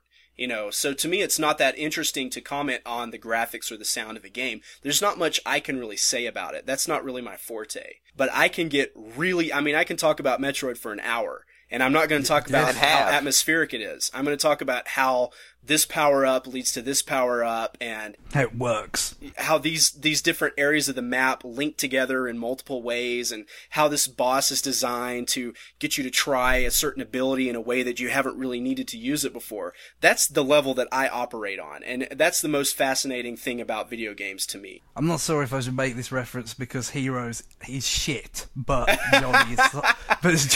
Johnny is Sylar. Yeah, absolutely. I'm the Sylar of... Yeah, absolutely. You know who else is Sylar? Mega Man. Yeah, you're right. Wow, Little bastard. I never thought about it that way. That's fantastic. So, yeah, I mean, the great thing about games is there's such a multifaceted medium that you can appreciate them from all these different perspectives, you know. Absolutely. And that's the great thing about subjectivity and criticism. I mean, you know, like Greg was saying that, you know, in terms of game reviews, you've got the artwork and the graphics on a technical level and the sound, and you know, maybe these things are very subjective, but to me the game design is even more subjective, because to me that's not something you can just say, well, it's either good or it's not for every single person on the planet. No, to me, that's true, very personal. In terms of your enjoyment of it, it's subjective, but there's an analytical component to disassembling how it actually works. And I'm a very analytical person, for sure. Yeah, I mean, there are certain games you can look at the design elements and say, this really isn't designed in such a way that someone should enjoy it. I'm serious. I think he's right in the sense sometimes there, for instance, games incentive structures. I'm big on incentive structures in games because that's really your window into how the developer wants you to play the game, how they're framing your choices, and sometimes they just don't hang together. And it's just like that is a basic kind of failure. The N64 rare platformers, and especially Donkey Kong 64, are a good example of this. I mean, I refuse to believe that anybody really enjoyed collecting 900 bananas.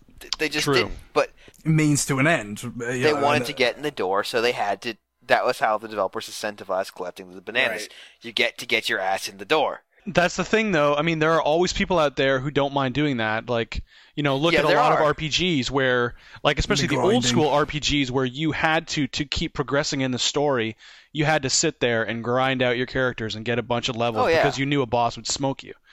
Is that bad design? I don't know. At the time, no, it wasn't. But now, it's evolved to the point where you could look at it and say it is.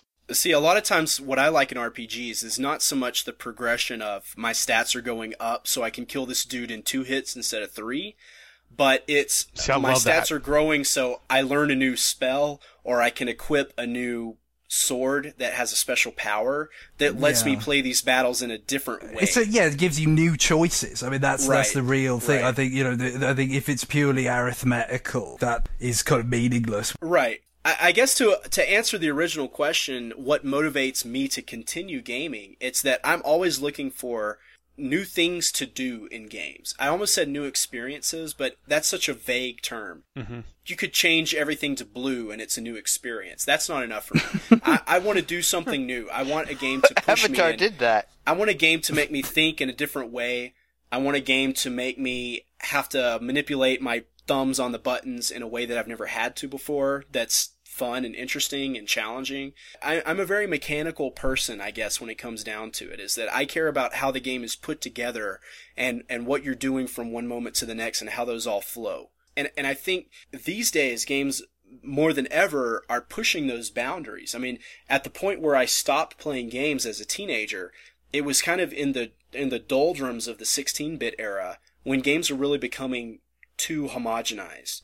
And what really brought me back into it was the dawn of the N64 when they jumped into 3D, a very rocky road, but all of a sudden, now we have all these new things that we can do. And even in modern game revivals, like things like Retro Game Challenge, Shadow Complex, etc., even Chronos Twins, which I talked about earlier, they're predicated on very old concepts in gaming, but they always bring something new to the table. They have it's a very familiar formula, but they give you new things to do and they play with your expectations and they mess around with your previous knowledge of how these games are supposed to play in order to trick you into kind of thinking about things in a different way. And that's very exciting for me. And that's why I keep playing games. And every game that I play, I'm hoping that it delivers that kind of experience for me. Yeah, it's similar with me. I mean, the thing is I've played games for so long over such a period of time and so many games that I've seen a lot of the kind of typical stuff. So for me,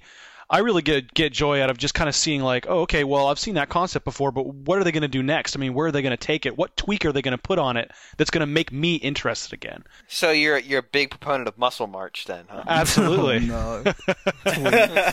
I think definitely the balance. I mean, I feel like again there has to be that there a balance to sort of maintain your interest to the maximum extent in the medium between the really innovative kind of stuff that feels very fresh and then the adroit sort of tweaking and wrinkling of existing experiences. But again, in terms of that balance, I don't really think any other media has got such a favourable balance as video games right now, because video games are relatively so young. I mean, with films, the best films are original and interesting, and maybe they play on established archetypes very cleverly, and they do things you haven't exactly seen before and all that. But I mean, it's all been so pashed over. If you've bothered to go back and watch a lot of old films.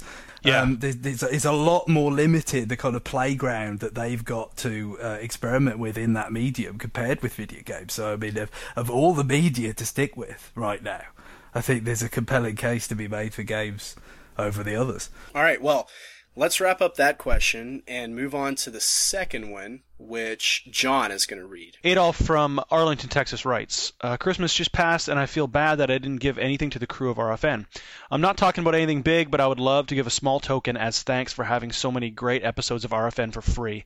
Can I give specific gifts to specific people, or would you rather I send a care package to Nintendo World Report headquarters? Where is that, by the way?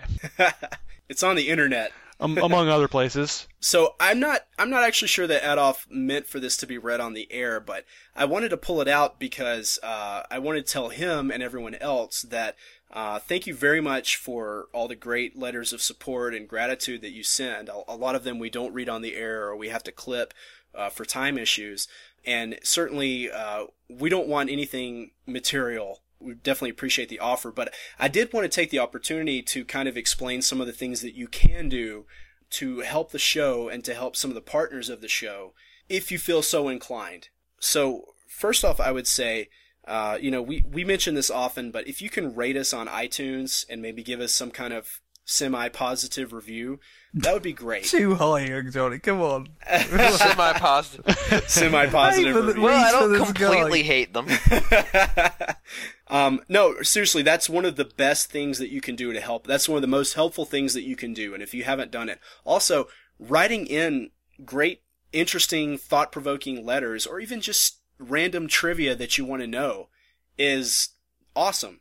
Just sending in an email that we might be able to read on the show, that helps so much. And we love hearing from new listeners. We love hearing from people we haven't heard from in a while. We love getting really good discussion questions from people. A lot of people email us almost every week, and we really appreciate it, even if we don't read your email every week. So that's a really nice thing that you can do for us. Also, I would say, if you haven't already, check out NintendoWorldReport.com. Obviously, that's the mothership of this podcast, and that's the headquarters.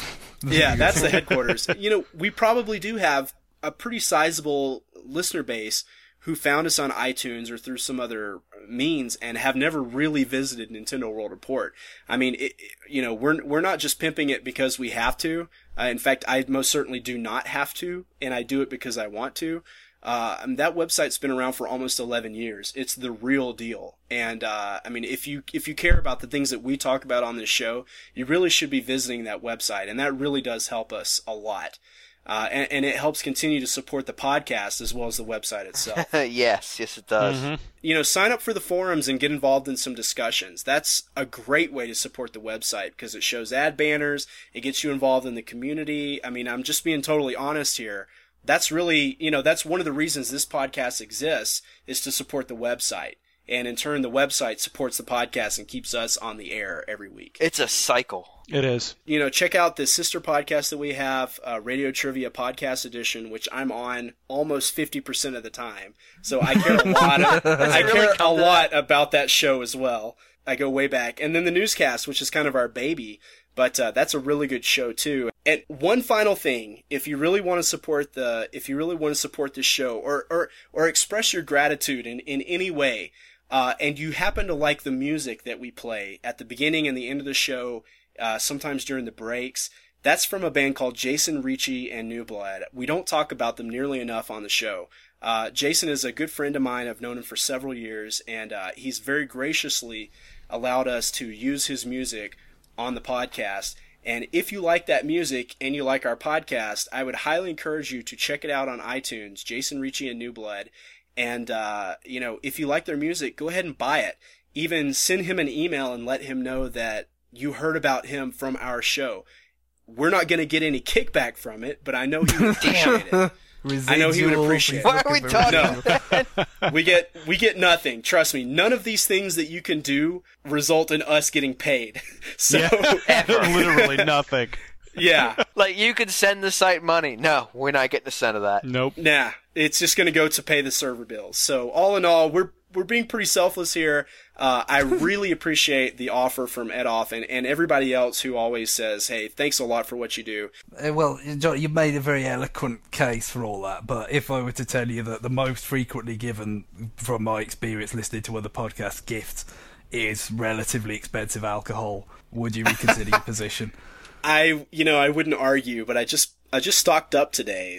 You can always gift us stuff. I'm just saying. John, I'm just throwing it out. I'm just talking. I mean, pure. Look, John likes Muscle March, but is he willing to pay for it? Well, he shouldn't have to. Is all I'm saying. I put it to our listeners and readers. You know what? I'm at the will of the people ultimately. So all listeners, I encourage you to email John and tell him that until he buys Muscle March, he's I'm going not to get a the man. shittiest games now. You have no idea. John, look forward to Giant Sprite Fighter coming your way.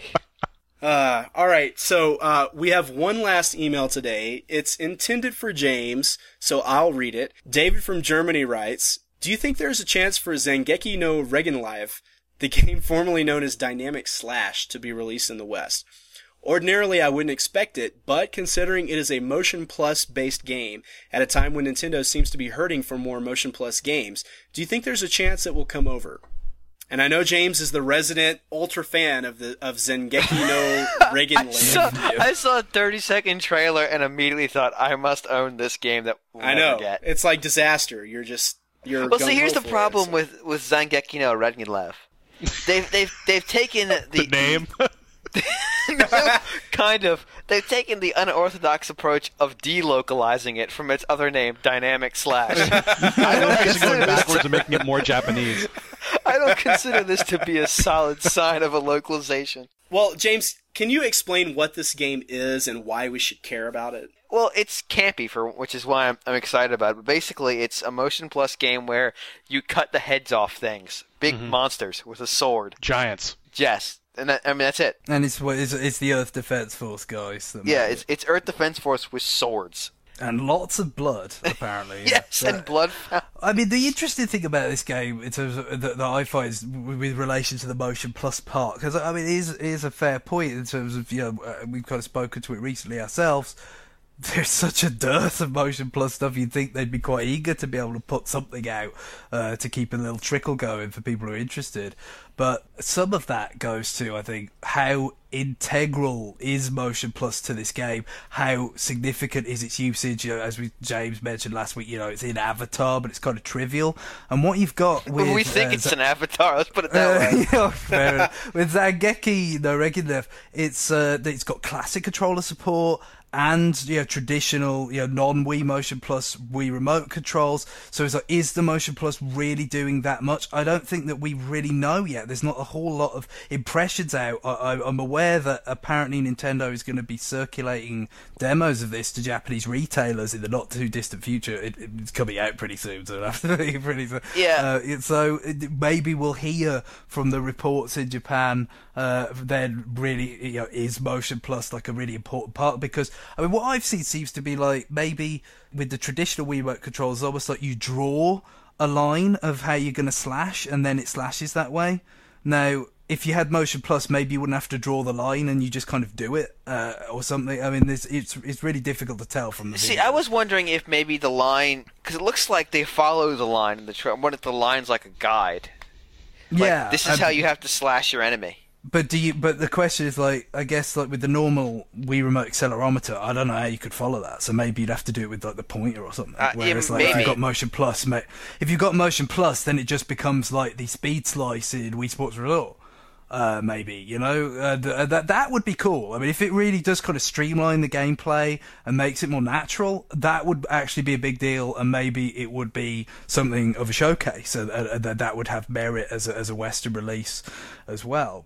I mean, let's be honest. The reason that I got excited about this game was a 1.5-minute trailer, of which 1 minute and 10 seconds is either video or logos. I mean, the game is so clearly over the top. Absolutely. Yeah. Which is but, I mean, that could fantastic. be very fun. I mean, Mad World is all about being over House the of top, the Dead. certainly. And, yeah, very much so. House of the Dead. I mean, I kind of think it's so kind of over the top as that I'm not sure that it would necessarily compromise Nintendo's image publishing it or anything like that. I don't think that's really much of a worry. They're not developing it though, are they? So no, they're not developing it, but if they're publishing it and like people wanted to kick up a fuss, it would go back to Nintendo. But I don't think anyone would because it's pretty patently silly and they could certainly pass off the publishing to somebody else. Yeah, but we found Nintendo is kind of reticent to do that. Yeah, I mean, because that's the other element of this question. I mean, leaving aside how big a deal the Motion Plus is for a second, let's look at their previous history. Some of the games that have not come out in the West, that have come out in Japan from Nintendo.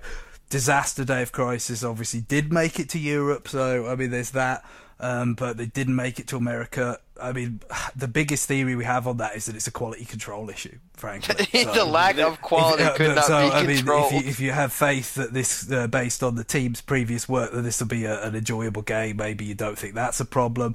You've got stuff like Captain Rainbow, which is just very odd and Japanese and would require extensive localization, things like that. And tanked. Let's point that out. And it has a lot of in-jokes to games that haven't even been released here. Let me rephrase that. It is one big steaming in-joke for games that never came out here. Yeah, like the one I mentioned to kick off new business. Yeah, which is in there, yes. And then, of course, there's Fatal Frame, which again has been raised the quality control issues that, that some of it was the way the camera worked, perhaps, and that, the Grasshopper weren't really necessarily willing to fix it, perhaps, is what's been speculated. So all these sorts of things might not apply to Zangief no Regular. So maybe on those grounds there could be some hope for it coming. Obviously, the name would have to change. The only game I could think of where they didn't publish a game that they originally published in Japan, it comes out as Cubivore, which was Atlas. It hasn't happened recently. I'm just saying that's the only one I could think of. It did happen more back then. I mean, we talked about Ogre Battle 64, right? Which was published by Atlas in America, and there were a number of cases back in that era. But I think recently, a lot of times, it seems like Nintendo has first dibs on certain games, and if they publish them in Japan and they decide they don't want to bring it to America, it ends up lost in limbo. When you have situations like Fatal Frame where basically Nintendo said, well, you'll have to ask Tecmo about that, and Tecmo said, well, it's not our call, ask Nintendo. So basically they're both blaming each other for the fact that it's not coming out in America. Well, I think one potential problem for this game is that just from the trailer, it looks like there is a lot of ridiculous dialogue, and that means there is a significant localization burden put on whoever decides to publish this game in the United States. Well, on that topic, an interesting example of a game that didn't come out in America, that did come out in Europe from Japan, is Trace Memory / Another Code R. With based on the DS, it was a launch game, or very close to launch, wasn't it, for DS? It wasn't launched probably, but it was early.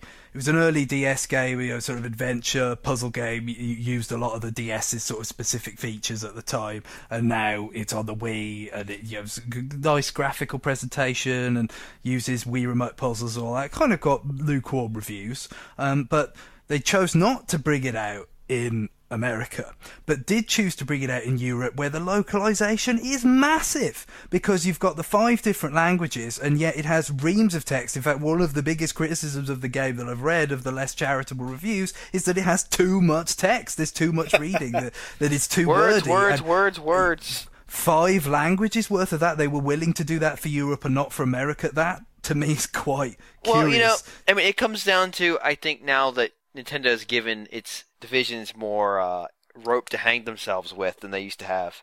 So I think you'll see Nintendo of America, who's had kind of some independence for a long time, more willing to go, no, we're going to pass on that guy. Mm-hmm. Whereas I think Europe is still kind of relatively new to the whole doing its own thing game. Well, I don't know. I mean, they passed on Excitebots. Good call, because Nintendo's not making it anymore. They can't buy it on buy.com anymore. But perhaps this could actually, who knows, this could be a case where it comes out in America and not Europe. I think ultimately it will come down to release schedules, what fits in. But another case of that is Pikmin 2 New Play Control. It seems to me that because we didn't have Excitebots, that we did get Pikmin 2 New Play Control because there was a gap in the sort of release lineup, whereas you didn't really need it in America, so you didn't end up getting New Play Control. I think I'll decide what games I need and don't need. Thank you very much. As it applies to the regional subsidiaries. So the point being that just something that, that's not even really to do with the game itself could actually influence whether it comes out or not, whether they think that they need just a little bit of something, stopgap stuff. Well, what could be telling here is if this game comes out in Japan and how it does. I think that's really when we'll be able to say definitively what's going to happen, because if this game vanishes in Japan in, I don't know, yeah, I mean, weeks. Fatal Frame, Disaster, and Captain Rainbow, all different kinds of games, all pretty much big bombs. So, if this game bombs, then we can pretty definitively state that my dreams will not be fulfilled. Which is why I'm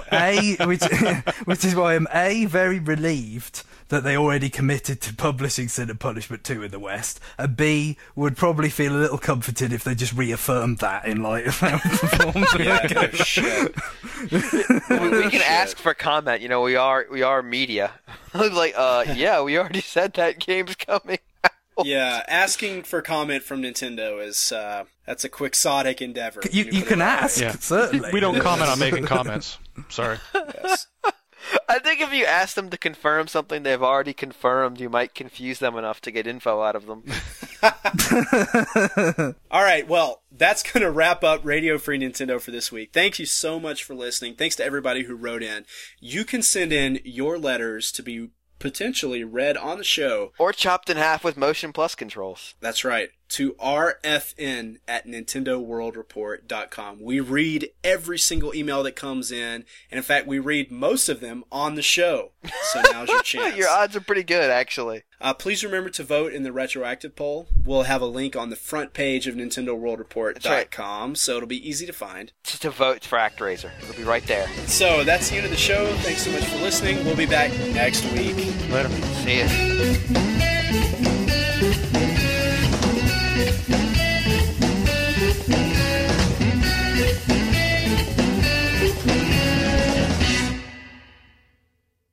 Christian Bale's definitely the best Bruce Wayne, but Michael Keaton's the best Batman. Yeah, I have to say it. I wasn't a fan of Christian Bale's extra gruff voice. Me neither. I hate him extra as Batman. gruff. I love him as Bruce Wayne. But I think you should make a beer called Cause Extra Gruff now. It does that. It scratches your vocal cords on the way down. Makes you mad. It's like a second puberty. And then you just end up going, swear to me! Have you backed up everything you wanted to back up on that one? like the last remnant save file? It's on his hard drive. Yes. Yeah. And you've got the hard drive. It's there. Yeah, they actually tell you to take it off because, quote, we will not return it. I look forward to your house getting, broken into and somebody stealing only that hard drive. I would go on a fucking manhunt. John Lindemann, cat burglar incoming. Shh. Be quiet, Greg. The glass cutter. I come in like Tom Cruise in Mission Impossible. I'm going to have to sleep with it under my pillow now or something.